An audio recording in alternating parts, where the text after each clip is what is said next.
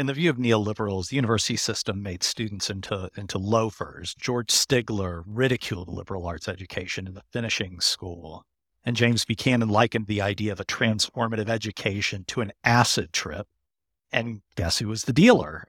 Students who didn't pay attention to market signals, in their view, lacked purpose. Both blamed this dynamic for the student movement of the 1960s, which they tend to regard as unwarranted and violent. So for them, this loafing had a dark side. The conclusions that they drew will seem familiar. Increased tuition, used debt financing. These were devices to force students to pay attention to market signals. They'd be much less prone to join marches and occupy administrative buildings. I mean, how many accountants did you see in the free speech movement?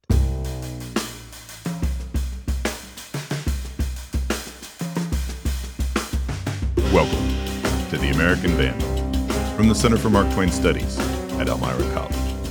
I'm Matt Siegel. At the top, you heard from Eddie Nikah, who will return later in this episode. As Andy Hines described last week, the gradual defunding of public education on the basis of its being an incubator for political radicalism is frequently associated with the tenure of Ronald Reagan as governor of California, following the advice of James Buchanan, then a professor at UCLA. But guess where Buchanan developed those ideas and got his PhD? This is the 7th episode of Criticism Limited, and the second round of the Chicago Fight, our deep dive into the origins of Chicago criticism and Chicago economics at the University of Chicago in the 1930s. If you haven't yet listened to the first part, I urge you to do so. But even if you just listened, there's a lot to keep track of. So grab a marker, get out the whiteboard. Let's make a timeline. Robert Maynard Hutchins was hired as president of University of Chicago in 1929 and immediately began preparing his Chicago plan, the first phase of which was implemented during the 1931-1932 academic year. The same year, Paul Samuelson, author of the best-selling textbook of the 20th century, enrolled as an undergraduate. In 1930, Chicago poached 2 professors from Columbia, a characteristic move of the Hutchins era.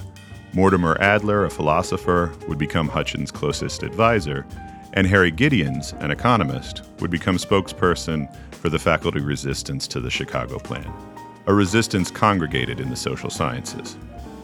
In the fall of 1931, Milton Friedman came to the university as a master's student in economics. He would be joined the following year by George Stigler and Alan Wallace.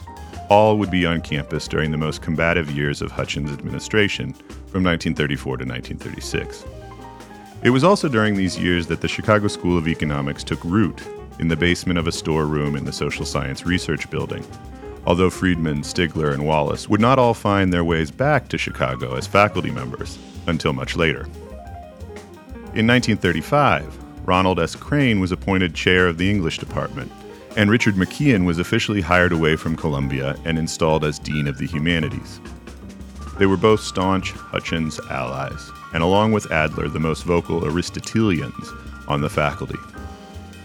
Almost immediately upon being installed as chair, Crane published the essay which expressed his intention and rationale for turning the department away from historicism and towards criticism. Also in 1935, Charles Walgreen and William Randolph Hearst waged their campaign against the Red Network at University of Chicago, the short-term result of which was the sham retirement of one English professor and increased celebrity for President Hutchins, who took a lap in the national media as a staunch defender of academic freedom. In 1936, Hutchins gave the Storrs Lectures at Yale, which were shortly thereafter published as The Higher Learning in America, Hutchins' most exhaustive statement on the motives for his Chicago Plan. In 1937, Gideons replied polemically with his own book, The Higher Learning in a Democracy. And in the autumn of 1937, John Crow Ransom published Criticism, Inc., with its admiring assessment of the Chicago critics. The Chicago fight was effectively over. What followed was the Chicago Cold War. But when the fall semester began, the Aristotelians had firm control over the curriculum, with student support. Charles Walgreen made his Apology Gift the foundation for the study of American institutions, initially devoted to undergraduate convocations. Harry Gideons left the university at the end of the year, defeated. And at the end of the 1939 season, the football team was disbanded, among the more controversial pieces of Hutchins's Chicago plan. Their home field was turned over to the Nobel Prize-winning physics professor, Arthur Compton, who used it to build and house the world's first nuclear reactor, the Chicago Pile 1. In 1941, Stagg Field became the official headquarters of the Manhattan Project. But the Chicago plan stalled in the 1940s, not only because of the war, but also because faculty became more organized, entrenched, and covert in their resistance. Milton Friedman and Alan Wallace returned to Chicago as faculty members in 1946. James Buchanan arrived the same year as a PhD student. In 1947, the Mount Pelerin Society was formed. As Eddie discussed last episode, it would cross-pollinate with the Chicago School for the next half-century. Buchanan, Friedman, and Stigler all served as presidents of the society, and many other Chicago School professors and donors were members.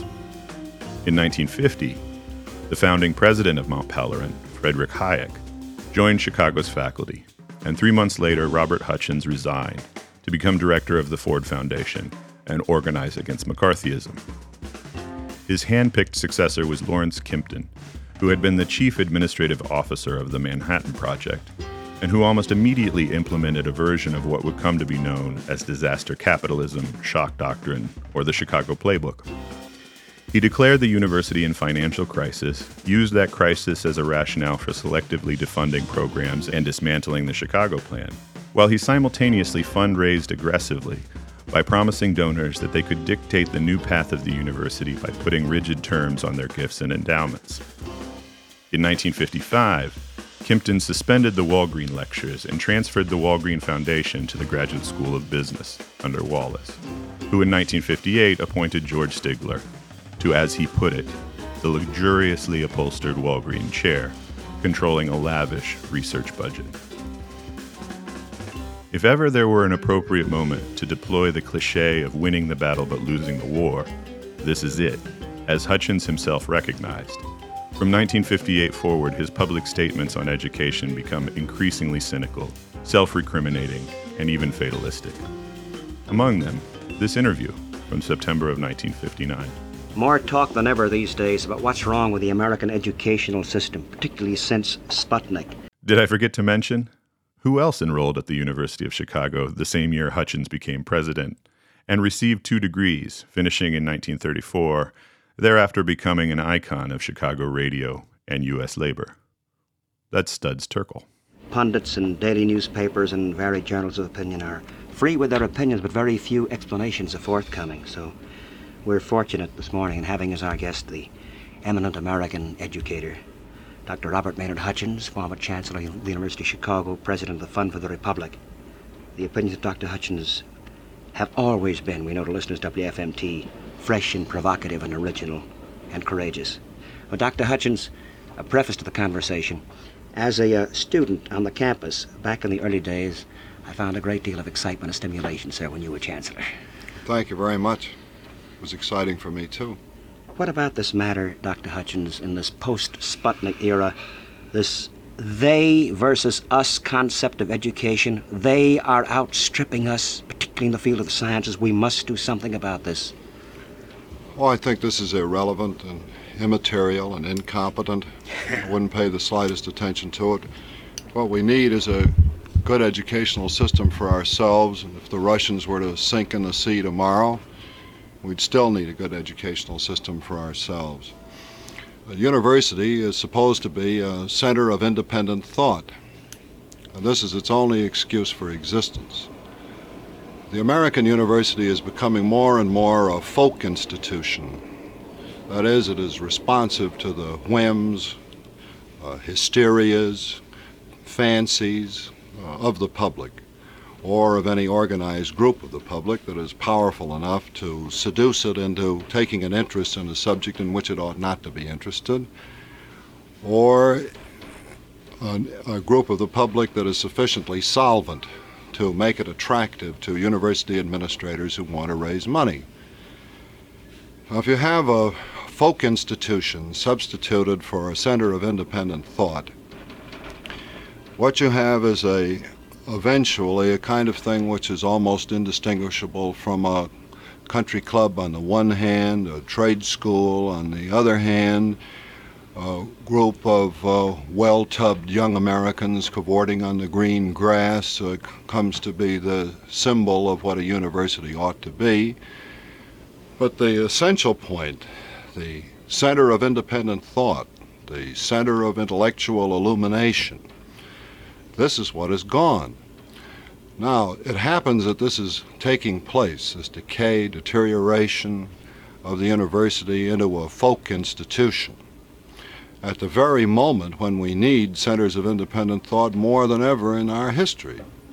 And it seems to me that there are only two courses open to us. One is to enter upon a drastic reform of American universities, and the other is to establish some new institutions that will do for the country and for the world what the universities ought to do, but which they cannot do if they insist on being responsive to the passing whims of those members of the population who have money or who are able to exert political pressure.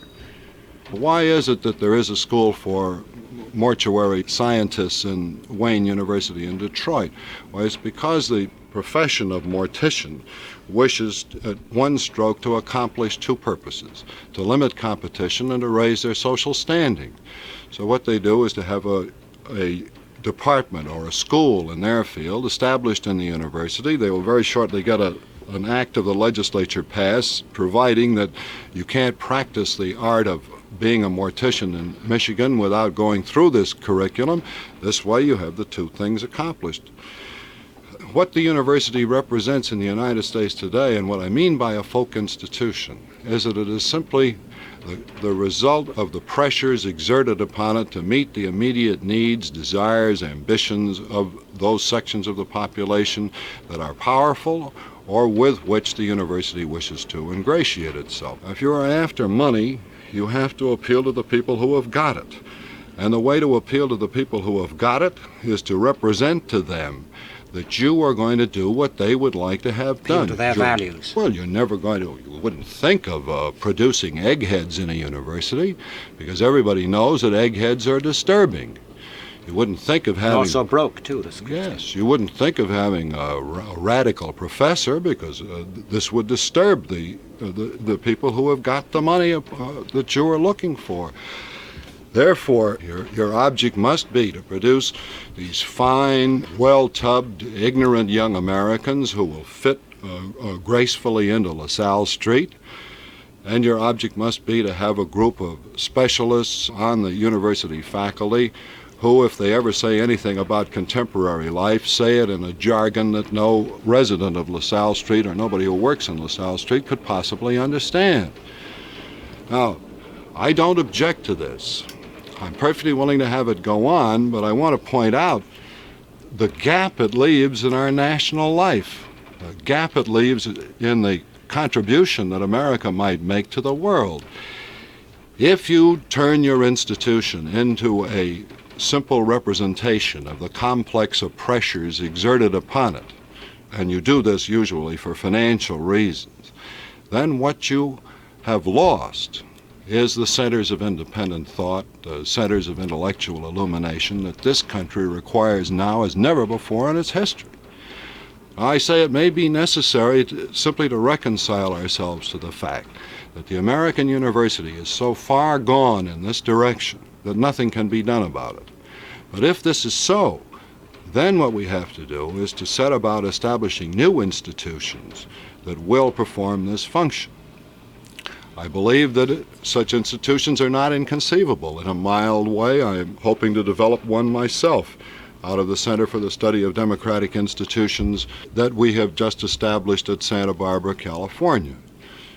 This is on the analogy to the Platonic Academy. It is simply a group of intelligent people trying to wrestle with important problems for the benefit of humanity. It has no obligations except to do this. And the whole apparatus of football, fraternities, soliciting money, conducting activities for the purpose of attracting funds or gaining legislative support, This whole apparatus is disposed of. Now, if you can look forward to, say, 100 centers in the United States of this kind that are solely devoted to trying to arrive at rational answers to serious problems, then it may be that you can substitute for the university of the past these new intellectual beacons. In view of this malaise that you've outlined so graphically and frighteningly so well, what are the careful young men today, those described as the careful young men, so many of the students at universities today who do play it safe? What can be done about them? My observation is uniform, and it now covers almost 35 years in American education, and that is that the students will respond to the best that is offered them. It isn't a question of the students. They are a reflection of the society and of what the university itself is trying to do. If the university itself is a reflection of the current business mores of the community, then the students will fit into this. When you make an educational proposal, the usual comment is the students can't do the work, or the students won't like it. I've never seen that happen. This is simply an excuse for saying that the trustees and the faculty don't like it. So if there's a challenge, the students will accept. The students always accept. My invariable experience, the students always respond. So those described as the prospective Madison Avenuers are doing no more than reflecting what they are taught and what they're conditioned to receive. That's all that they're presented with. But you present them with something else and they'll respond to it quickly enough. The job of a president of a university, is his main job as far as the public is concerned, is to try to induce the public by every means he can think of to understand what a university is and what it ought to be and why it should be supported. I suppose the answer to my suggestion, namely that universities should be centers of independent thought, is that if they are centers of independent thought, they won't gain support. I don't believe this is true. It is, of course, true that independent thought leads to criticism, and criticism is unpopular, and you may become unpopular in certain quarters, and they may be very prosperous quarters. They may be the quarters inhabited by your prospective donors. But I believe that the American people can be brought to understand that without centers of independent thought, this country is going to go down the drain of history, and that with centers of independent thought, it has a chance of survival, and far more than survival. Has the difficulty for centers of independent thought, universities, stemmed to some extent from the anti-intellectual climate of our country in the past 15 years? Certainly, but I don't see any reason why the university should have yielded to it. I don't see why a university has to be anti-intellectual just because the bulk of the population are anti-intellectual. The university is a home of intellectual activity, and if it isn't that, it isn't anything. And I think it's almost fair to say that a university is good in terms of the controversy that goes on in it, and if you like, of the controversy that goes on about it. And if it is a university that is daily acclaimed by the local press, if everybody thinks it's great, then the chances are that it's going to hell.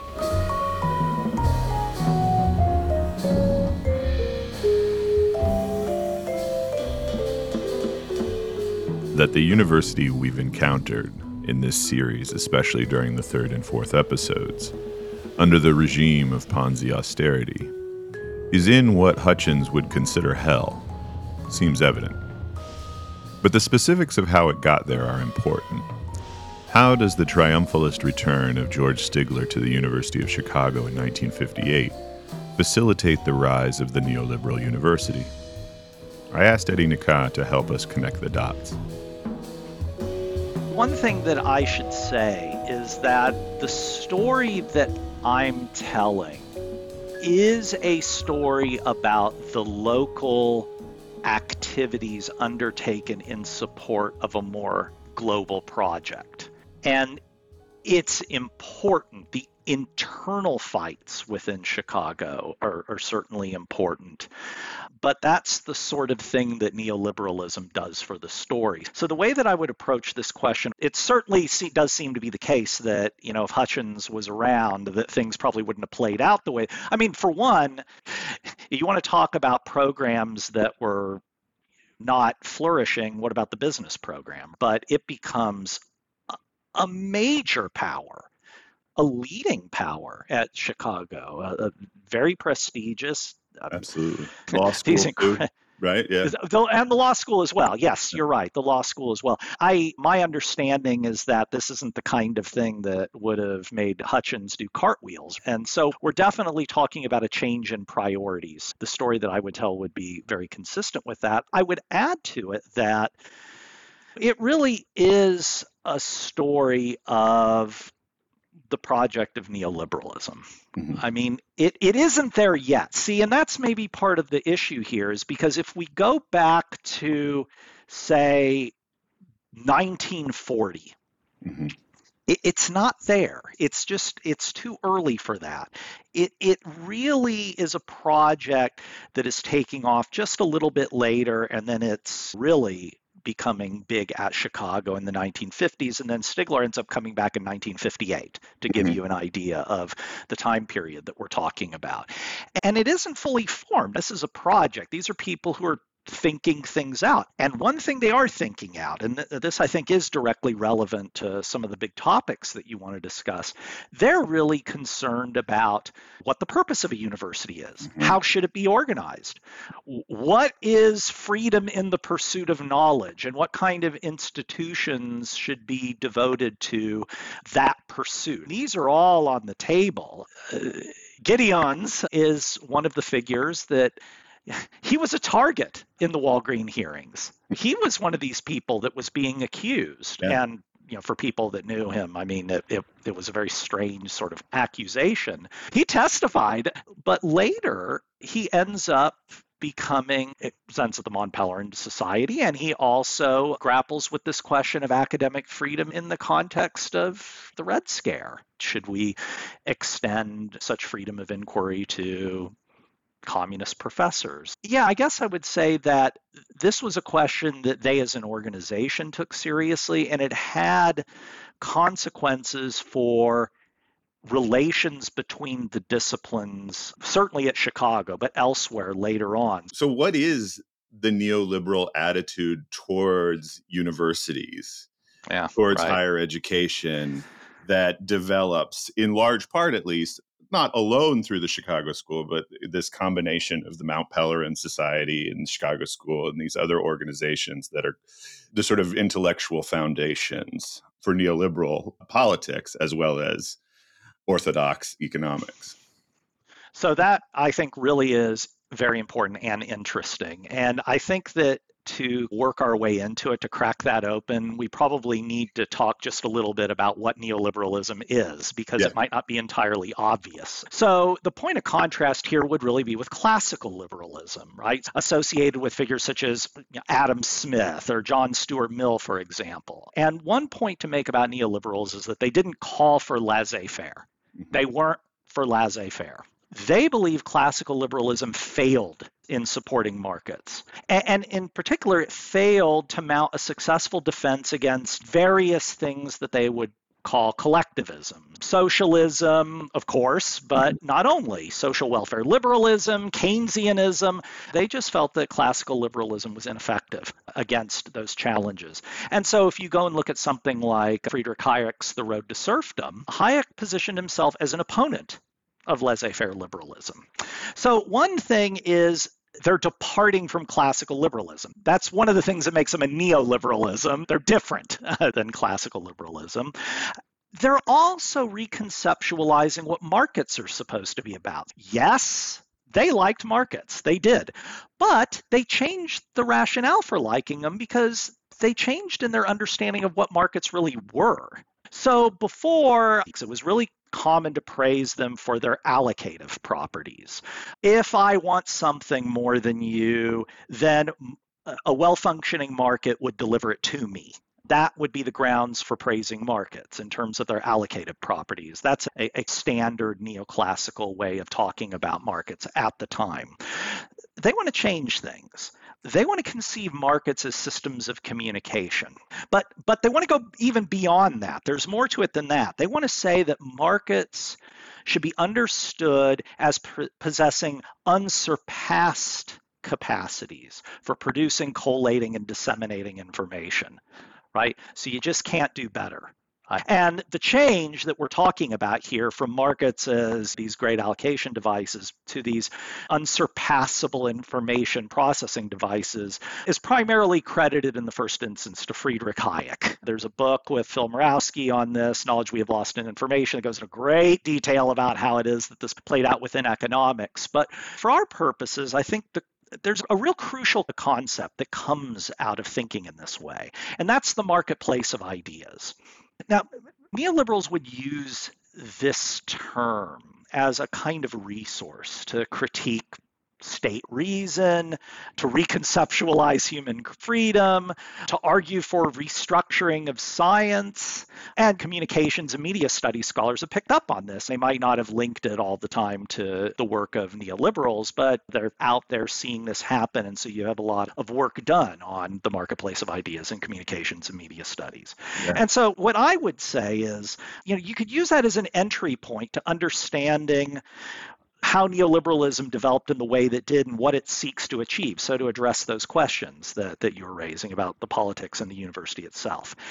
It raises some thorny questions. It really does. Okay, let's say you believe that the market is the best method of organizing and disseminating information ever. But then how could it possibly give rise to knowledge that was hostile to its own operation, right? If markets work, then how could one complain about the outcome of the marketplace of ideas? This is a really big problem for neoliberals because the major motivation for founding the Mont Pelerin Society is this belief that the intellectual tide had moved against them and that maybe they were even against the ropes here, okay? Why would they need to do that? See, it's strange if you believe that markets work, right? Cognitive dissonance there for sure, yeah. That's what they had to grapple with. That was clearly an issue for them. So they scrutinized this concept and they explored ways of operationalizing it. And it wasn't just one position that came out of this, at least not initially. There were a few distinct positions. Maybe the problem was the class of intellectuals because they had no experience administering property and they weren't aware of how the economic system works. And Hayek was prone to say things like this. Or maybe the problem had to do with the way that funding worked. So this was Milton Friedman's position. He thought that a dependence of professors on state funding produces this chilling effect on academic speech that would otherwise be directed at the activities of the government. And his approach was to talk over that, to take the message directly to the populace and popularize Chicago-style neoclassical arguments. So see, there's a reason why you know who Milton Friedman is, right? Because he believed that was the problem with the intellectual tide, and he offered that as a solution. For me, at least among people at Chicago, Stigler's a really fascinating figure because he takes this notion of the marketplace of ideas and he pursues it really doggedly. He actually disagrees with Milton Friedman. He says people are rational and they buy all of the information that you need. And what is it that you think you're doing by popularizing this information and bringing it to the masses? If anything, it's almost like that you're positing that there's a market failure there. And that's politically dangerous because we shouldn't, as good Chicago neoliberal scholars, believe that market failures are really a serious problem in the economy. See, for Stigler, he believed the problem was really the instincts of the populace. So we're talking about just the person in the street, but also the professorate. See, he argued that it was foolish to believe that you could educate anti-market positions away because they were just in there too deeply. He talked about religion sometimes, this notion of throwing money changers out of the temple and stuff like that. It's there and you're not going to get rid of it. And so if you believe that, then the thing that you need to do is figure out how to get together those few who actually grasped the superiority of the market. And then you need to figure out how to impose those views on society to allow for the rollout of the market society. And that was the vision that he really plotted out for the Walgreen Foundation. He wanted to support the research of sympathetic scholars. It's not going to be about educating undergraduates so much. It's going to be about supporting research that was consistent with the neoliberal project at Chicago.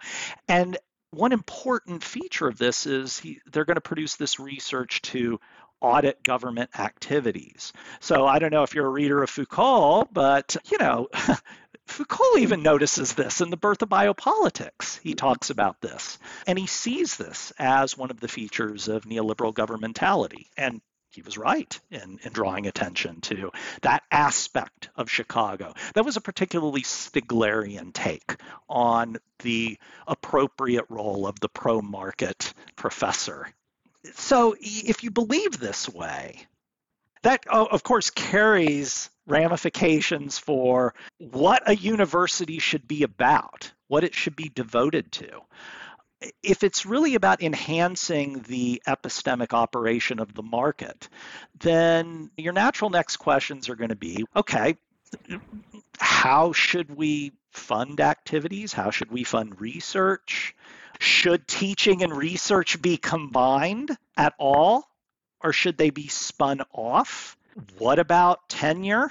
Does that help the market or hinder it? Actually, just to linger for a moment on tenure, see, it's not obvious a priori what position is going to be the one that they hit upon, right? Because remember, they think of themselves as a minority within academia, so maybe they might be favorable for as tenure protections. But on the other hand, one could argue that this as an institution hampered the proper operation of the marketplace and producing information. And by the way, that latter position is the one that Stigler stakes out because he thinks that autonomous self-regulating faculties may be a big problem. They can stagnate, they can give rise to claques, or they might They're pursue fashion. collectivists. Yeah.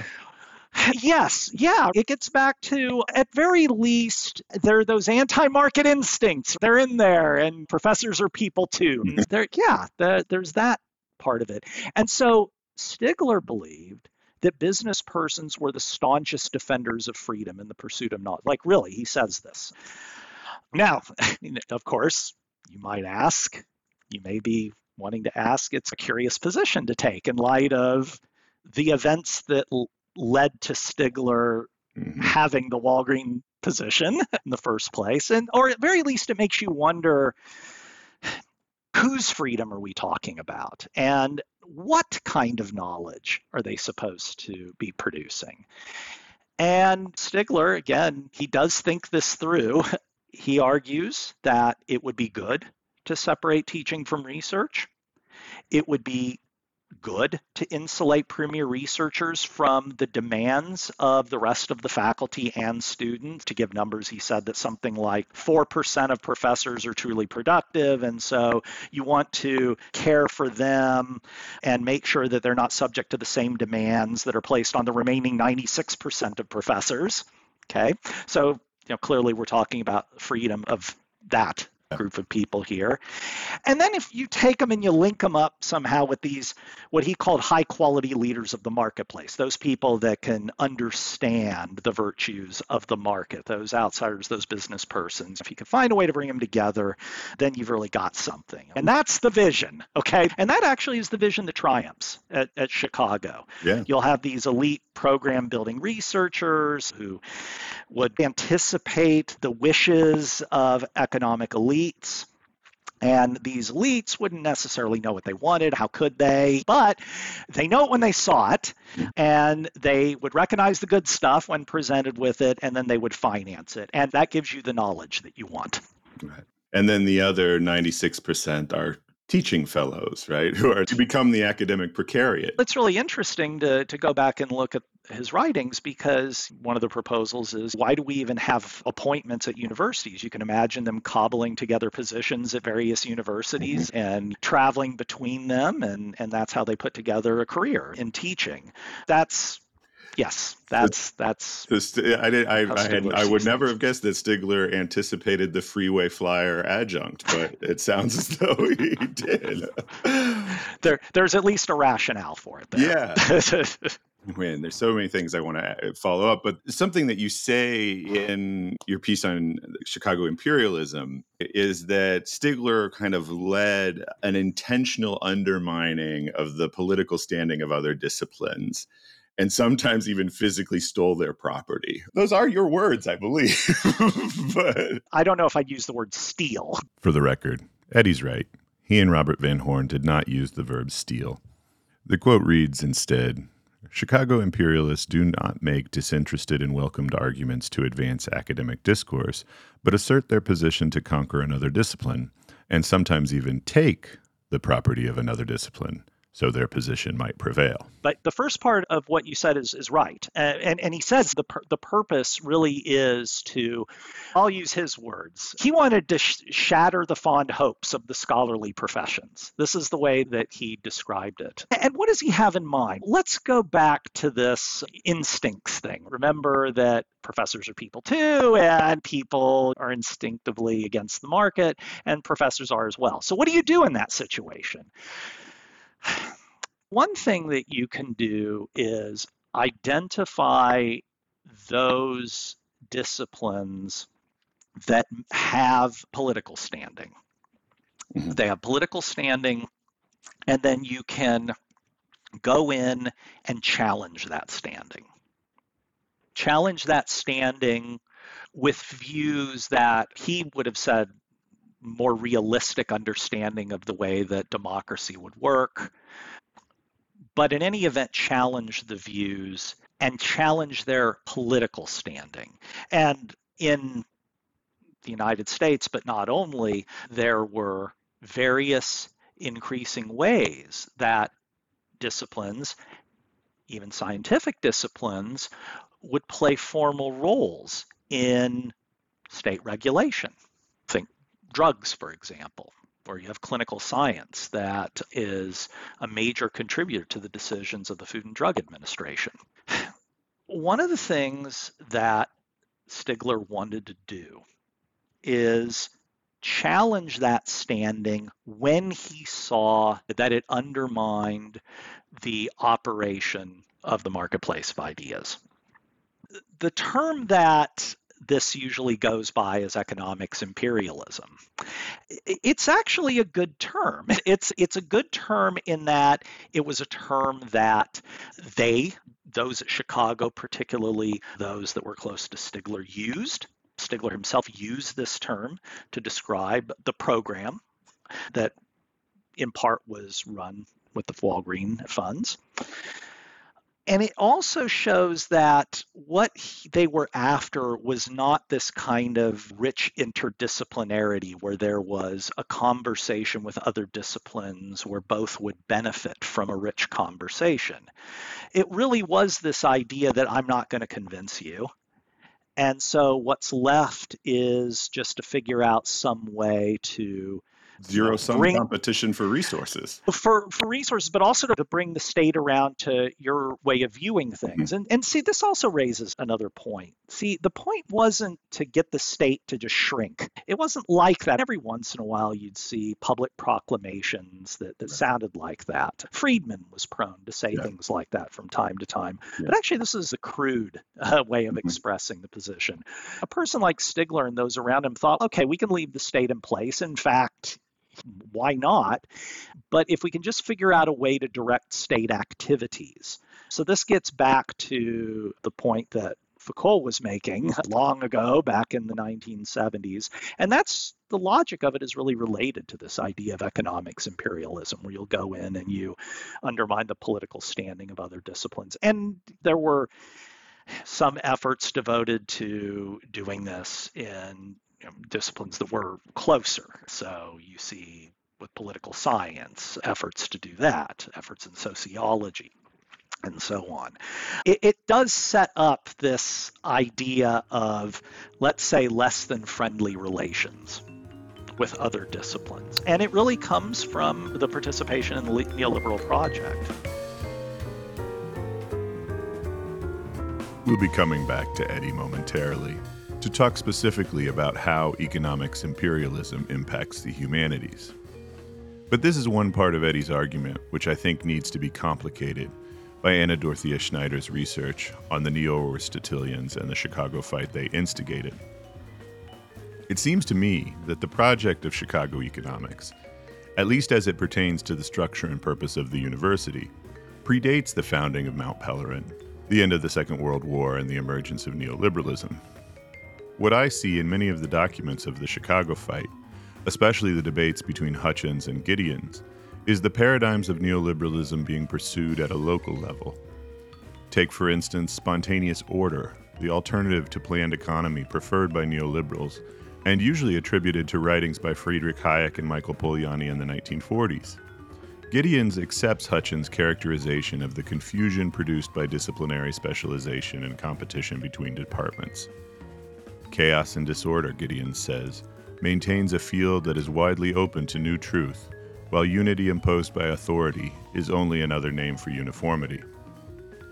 Over and over, Gideons and other Chicago economists accuse Hutchins of seeking tyrannical rule, often mimicking verbatim the anti-New Deal talking points about President Roosevelt.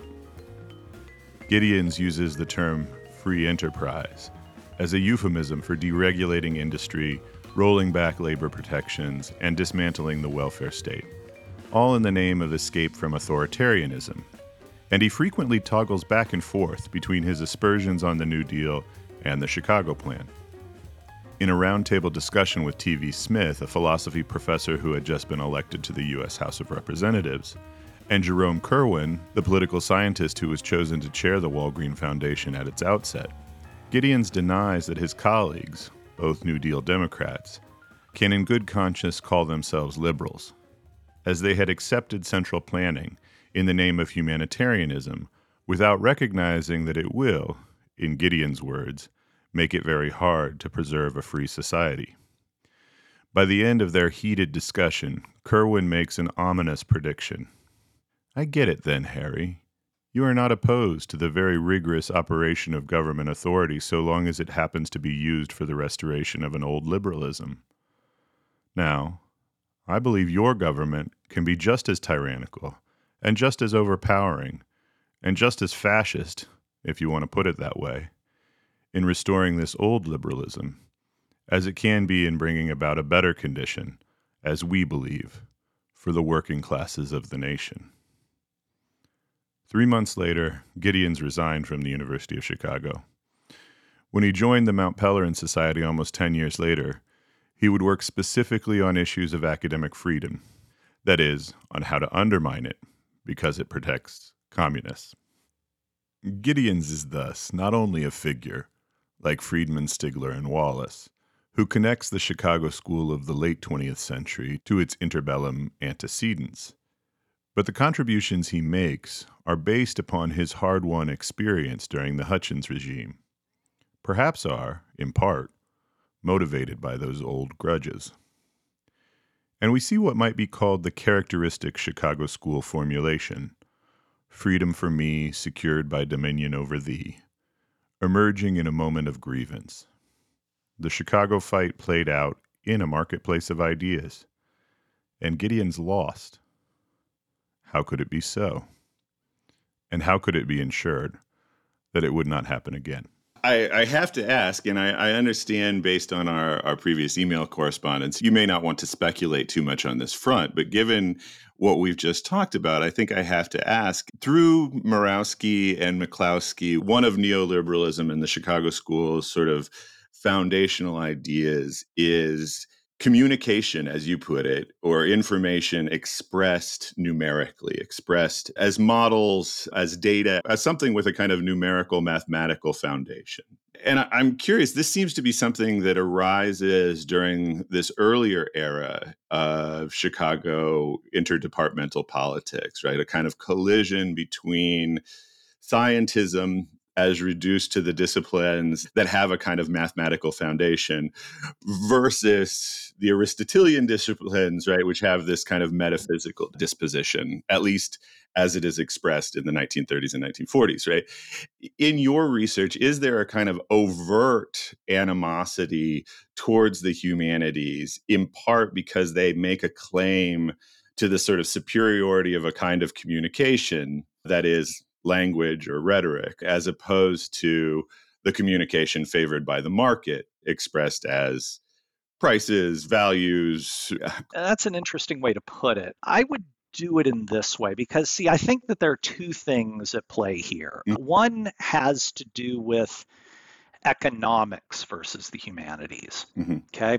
And there's an issue there.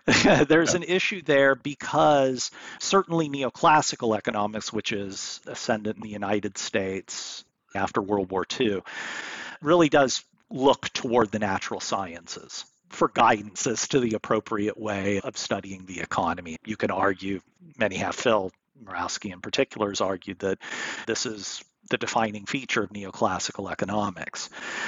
So that's there, and that's there prior to the neoliberalism. So we can think about it in this way. There are neoclassical economists, there are neoliberals, and they're not the same, but they do overlap. Mm-hmm. And where they overlap is Chicago. Okay. Remember, we were talking about Chicago's worried because the professors are against them too. By the way, that's economics as well. Yeah. See, they saw themselves as a minority position within economics at the time.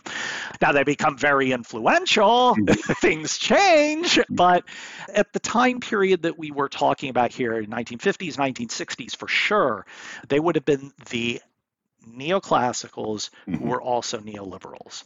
Now, there are also neoliberals who are not neoclassicals. Friedrich Hayek, who actually also spent some time at Chicago as well, was one of them. And the reason I'm bringing this up is because I want to be careful about this. There were reasons for neoclassical economists to be, let's say, less than favorable in their view of the humanities without even taking into consideration the neoliberalism that we've been talking about. But of course, you do raise this interesting point, right? Is what happens to your view of the human person when you start to think of markets as these super information processing devices that are so powerful that they outthink you. You're necessary for their operation, but they outthink you. And I would say that once you take that on board, then that really does raise some problems for clinging to a humanist view, right? Wait, I want to go back there. You said there were some reasons why neoclassical economists were hostile towards the humanities. Will you flesh that out a little bit? I think I know what you're talking about, but I want to make sure we clarify that. Yeah, okay. I think it would be because they saw that the right way to understand truth about society was by following the methods of the natural sciences. Now, not everybody believed that. There had been some episodes in the history of economics where you had people that wanted to be more historical in orientation and wanted to engage in explorations in that way. Some of the institutionalists went that route as well. But see, that is part of what's happening here. Is we're talking about a time in which classical economics ascends to become the dominant approach to economics within the United States. Whereas prior to that, in the interwar period and before, there were lots of competing approaches, but institutionalists would have been very important players. You have the Common School that was located at Wisconsin, for example, very important players there. And so part of it is that you have this change that's happening within economics, and you have the one group that is devoted to casting its work in terms that natural sciences are using. I think that's part of it. And so for them, the idea that we have something that we can learn from the humanities, no, that's just not. And so this is one of the reasons why you brought up two people in your question, Phil Murawski and Deirdre McCloskey. McCloskey is an interesting case because Deirdre McCloskey studies economic history, but she ends up being very concerned about the direction that Chicago took. By the way, Stigler Chicago took. And why? Because Stigler was one of the people that was in favor of getting rid of the history requirement at the University of Chicago. And it's consistent, right? If you believe in the marketplace of ideas and you believe it works well, what are we going to get out of history? What role can history play? A lot of this good stuff would survive. And so why are we going to go back into history and mine it for useful knowledge that can be brought to bear on the way that we practice economics today? And consequently, what we have nowadays is, generally speaking, a profession that is unconcerned with its history and doesn't devote a lot of attention to studying it. Mm-hmm.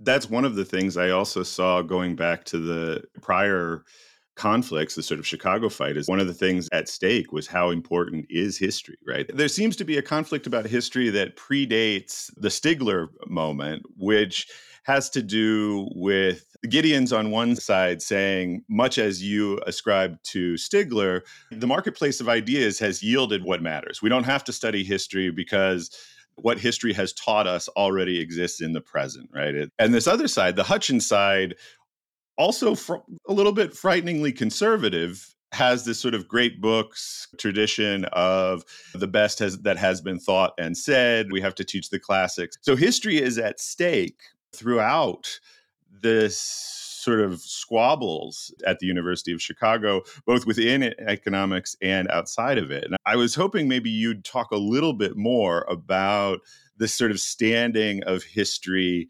in neoliberalism. Okay. This kind of gets back to our little Venn diagram, because there certainly are neoliberals that are interested in history. Hayek writes about history, for example. Maybe the thing to be clear about here is that sometimes neoliberalism is presented as if it's an insurgency of the economists on everyone else. And I get it. I get why it is that people think that way, because there really was an important presence of economists there, both at the founding of the Mont Pelerin Society and throughout. But it's really a lot more than that. It's this kind of transnational, transdisciplinary thing that is very interested in bring about the further rollout of their ideal market society. And it uses economics, but not just. And so you do have neoliberals who speak the language of history, who you have ones that do philosophy, you have ones that do journalism. You do have that. So if you look at a person like Hayek, Hayek here was a person who was complaining about scientism. At one time, that's what he would have been known for. He was complaining about scientism. And in particular, he was very much complaining about neoclassical economics. He thought that neoclassical economics lent itself to planning, right? Chicago may be the exception, but he thought neoclassical economics lent itself to that, right? But over time, Hayek really does increasingly take on views that had been developed in the sciences and uses them in his own thought. So, see, this is the reason why I want to be nuanced about this, because the hostility towards history is not universal within neoliberal economics, right? As we just within within economics nowadays, I would say that it's pretty hostile to history is carried out within academic history departments. You do have cliometrics, which was a form of economics imperialism. That was certainly something that neoclassicals could look to as an example of what maybe good history would look like. If we're looking at just what economics is doing nowadays, then there doesn't seem to be a lot of movement for opening up a space for the humanities to play this mutually beneficial role with economics. I don't see it, at least. And if anything, I think that there's been students like it. Students are very interested in history. There's, I think, little question about that. But the profession itself hasn't opened up a lot of space for that kind of exchange between disciplines or the humanities in general.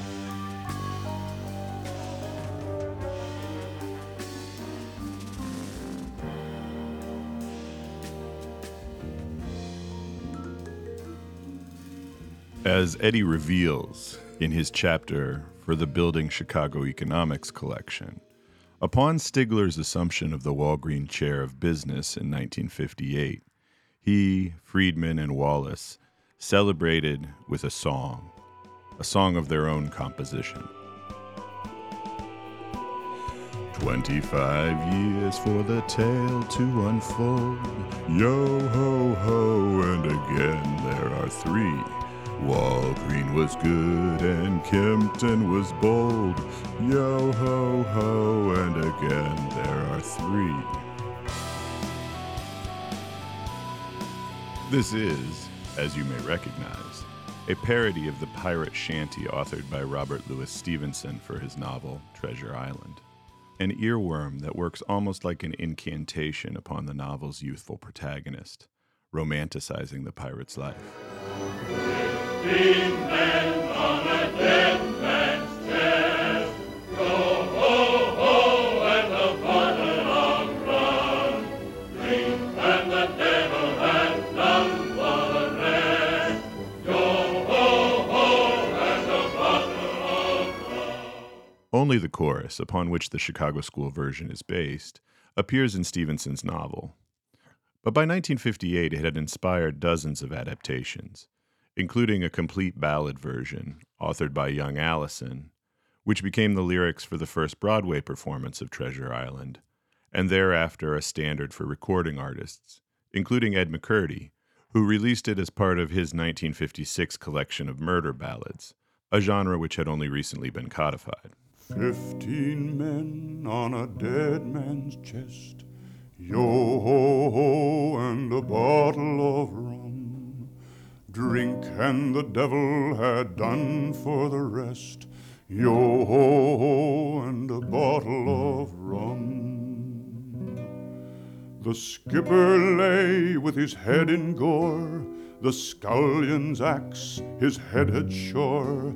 The scullion he was stabbed times 4. The Allison McCurdy version narrates mutiny in grotesque detail, emphasizing the careful planning, coordination, and subterfuge, which prequels the massacre of 10 of the crew by the other 15, climaxing with the braining of the captain, who in the Chicago School version, one presumes, is Robert Hutchins. Thus, the mature version of Chicago School economics, made possible by increased control over curricula and budgets at the University of Chicago, is imagined by its founders as not only an insurrection against Hutchins's Chicago plan, but a mass slaughter of the Aristotelian contingent congregated in the humanities, and a takeover of their ship.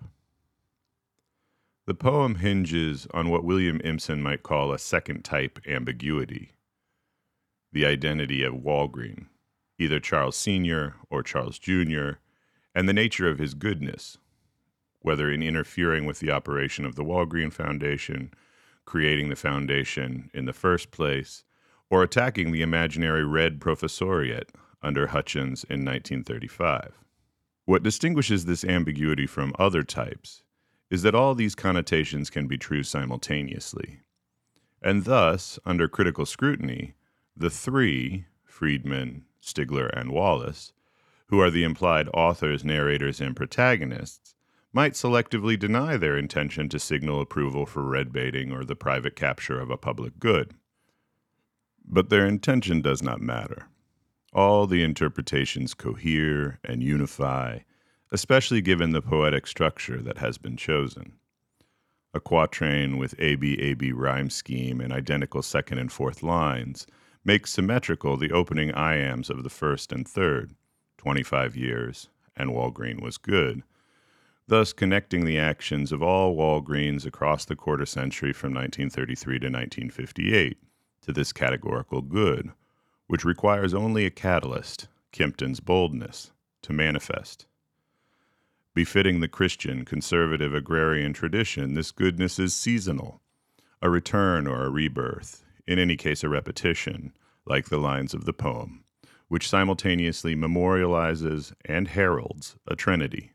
Friedman, Stigler, and Wallace reconvene at the University of Chicago as a self-appointed three-personed savior to restore it to its former glory.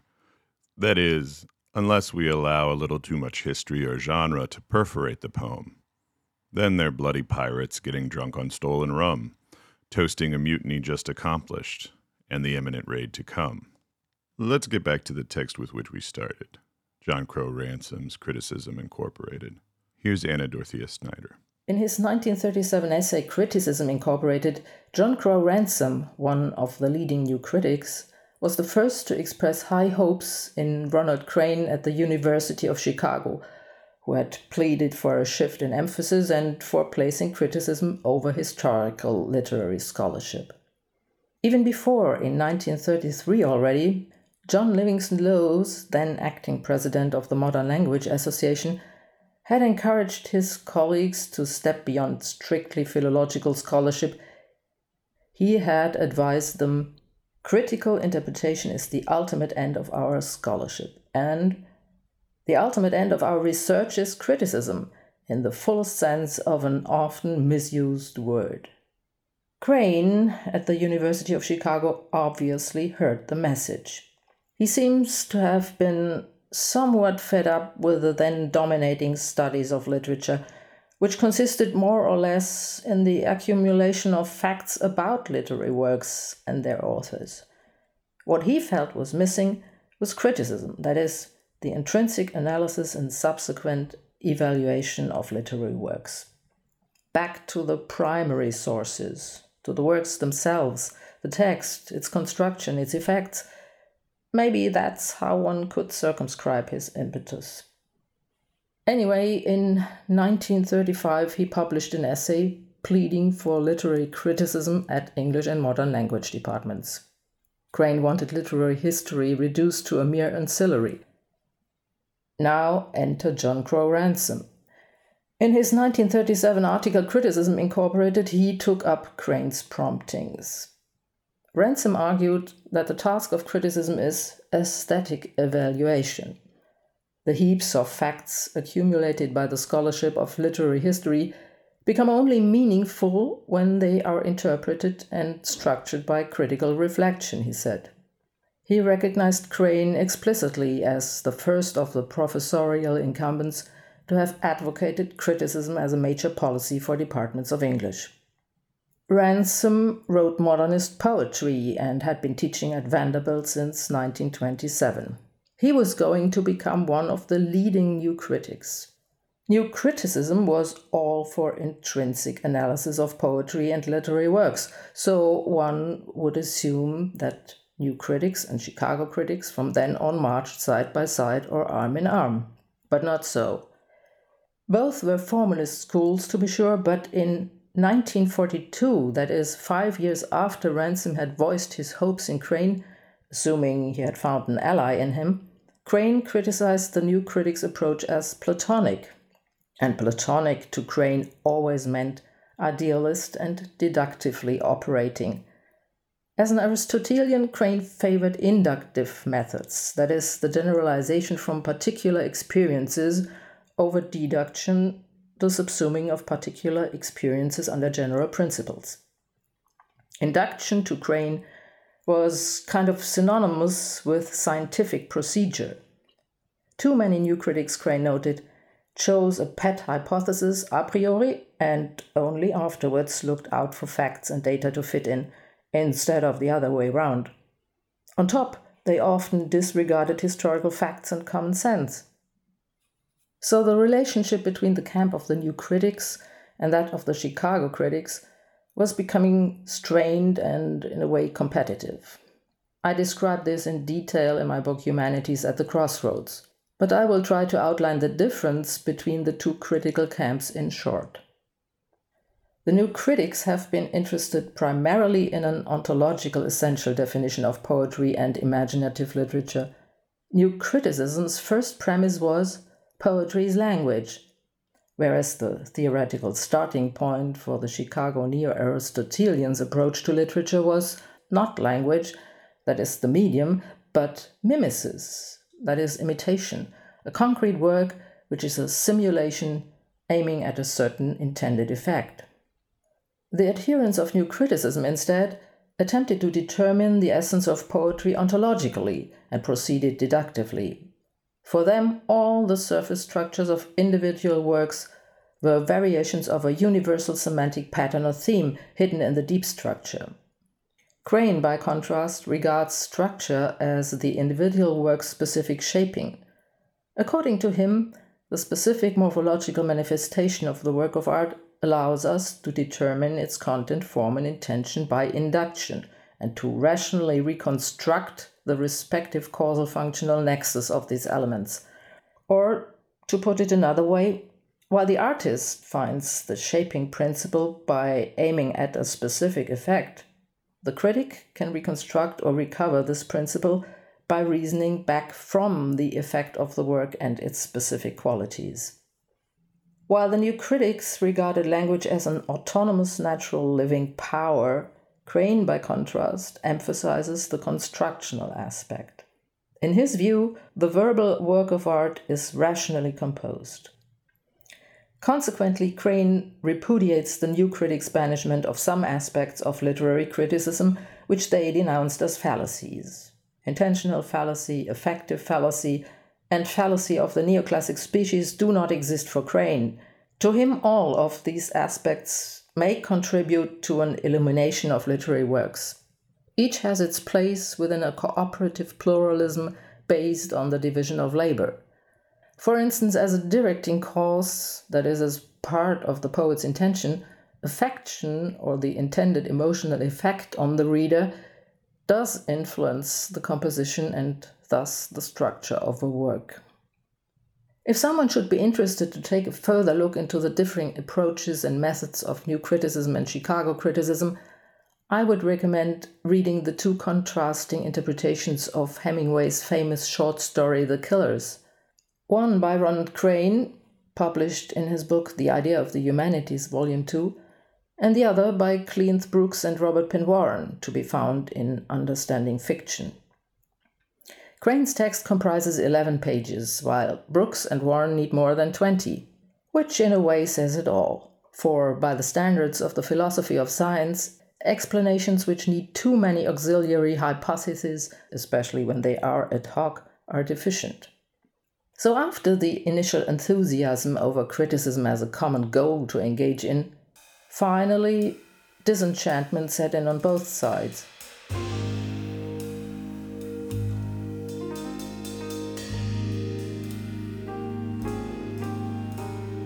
The moment Criticism Incorporated was written was also the moment when Hutchins and the Chicago critics seemed to have gained the upper hand in the Chicago fight.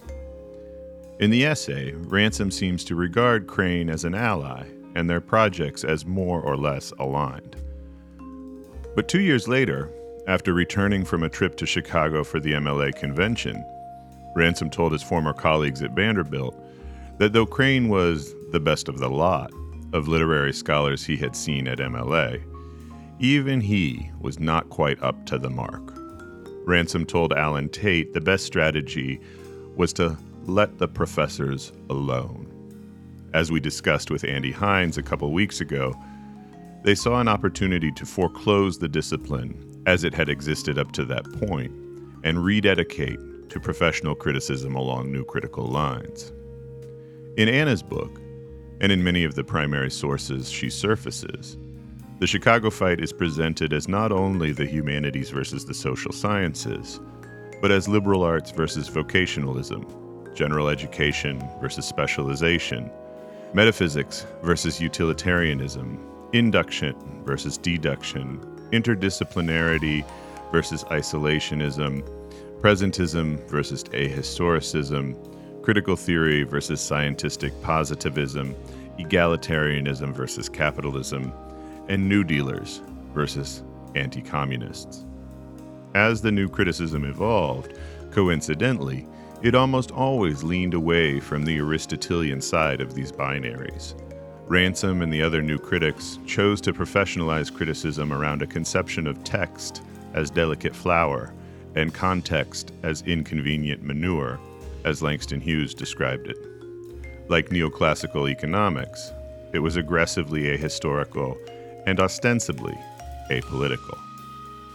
The new critics were happy to keep their departmental silo and grow their disciplinary vocabulary, and that strategy was well suited to the interdepartmental competition for resources, which would come to define the administration of a post-war university, or multiversity, as Clark Kerr, who was the president of University of California for much of the 1950s, called it, because there was no longer anything universalizing about what went on there. The preclusion of cross-disciplinary pollination was, in Hutchins's eyes, the greatest failure of U.S. higher education. I think that the university should be organized in order to understand the world. A university is organized now in order to produce people who will teach the subject that the department is teaching. Therefore, we ought to abolish the department. The university department is now the most menacing phenomenon on the stage of human history, not excluding the Black Panthers and the SDS. So you change the university by making the university a group of people, young, medium young, and old, who come together to study in order to understand the great intellectual disciplines and their applications to the major problems of modern man. And the whole gist of the university, instead of being divided into smaller and smaller compartments, each isolated from the other, the whole gist of the university, the whole purpose of the university is this purpose of comprehension, which can only be done in a comprehensive way. The suggestion is that when I said that I was against departments, what I meant was that I would have everybody all jumbled up together. I believe that the group should be organized. The law school or the law department should be a legal group, because there are enormous advantages in every subject and having discussions going on within the group. But then I would insist that everything that is done by the law school group should be made known, for such interest as they may have in it, to the other groups. And everything that is done by the other group should be made known to the law school. And the principal obligation of each group is to make sure that it understands the others. Now, when I say that I think the university department is the greatest menace on the world stage today, what I mean is that it prevents the existence of a university. The department, under the present structure of the university, is interested only in its own expansion, only in better facilities, more people, higher salaries. It doesn't care anything at all about the rest of the institution. And the focus of its work is on itself, on its own discipline, and on nothing else. And under these circumstances, the department is really at the bottom of the difficulties of the modern university. In 1953, Hutchins returned to the University of Chicago to give the Walgreen Lectures, which he dedicated to the memory of Charles R. Walgreen.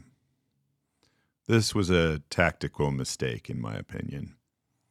Only a few minutes in, he starts describing, quote, those horrors in the evolution of capitalism accurately described by Karl Marx, unquote. Much as I might concur with the gist of what Hutchins says, this was tantamount to dancing on Walgreen Sr.'s grave while Walgreen Jr. watched. It explains to some degree why Friedman, Stigler, and Wallace penned a murder ballad about Hutchins a few years later. Hutchins's Walgreen Lectures were titled The University of Utopia. They're a fun read, and perhaps the fullest statement of his vision for higher education. They are supported by a dialectical theory of utopia that acknowledges both the responsibility educational institutions bear for creating a demos of utopians and the responsibility of that demos for empowering those educational institutions. Near the end of his final lecture, Hutchins asks, is it possible to have the University of Utopia without first having utopians? and answers, if we conclude that we cannot have a university of utopia without having utopians, we shall be in desperate condition indeed. For how shall we ever get utopians unless we can produce them through our educational system? To paraphrase that critic whose genealogy John Guillory traces back to the Chicago School, utopia has to start somewhere. One of the big picture things, maybe the big picture thing, is that the future of knowledge over the next 10, but probably 100 years is post two cultures integration of STEM with non-STEM, with cultural and psychological knowledge that is intense, deep, thorough, and that would allow the technological solutionism that's happening on the other side of campus to make the right kind of difference in the societies that we live in. So that humanities is on the front lines, and literary study as the place of what Bruce Robbins calls the experience of the other, among many other kinds of insights into experience, psychological and cultural and intersubjective, is going to be central to that. It's not the kind of tack on to technological progress that it's been treated as really since World War II, as like a military, capitalist economic formation. It's going to have to be inside. It's going to have to lead. It's going to have to be at the front of stuff. It's going to have to be able to define what the problems are and what a plausible solution to those problems are. And we can't do that under current institutional conditions. It's almost impossible. But the will is there and the ideas are there. I just think that's really important, and I think Eric Hyope makes this point, but it's like the traditional system of the disciplines is also one of the crisis nodes for us, because humanities skills and humanities concepts are fundamental to, integral to all of the engineering and business and medical kind of crises that seem to be driving the vocational university. So climate change, urban design, medical ethics, the politics of difference, and media fluency, that these are the kind of big topos that are the post-disciplinary topos that the humanities are absolutely integral to, but that our traditional systems of organization aren't actually helping us articulate or promote.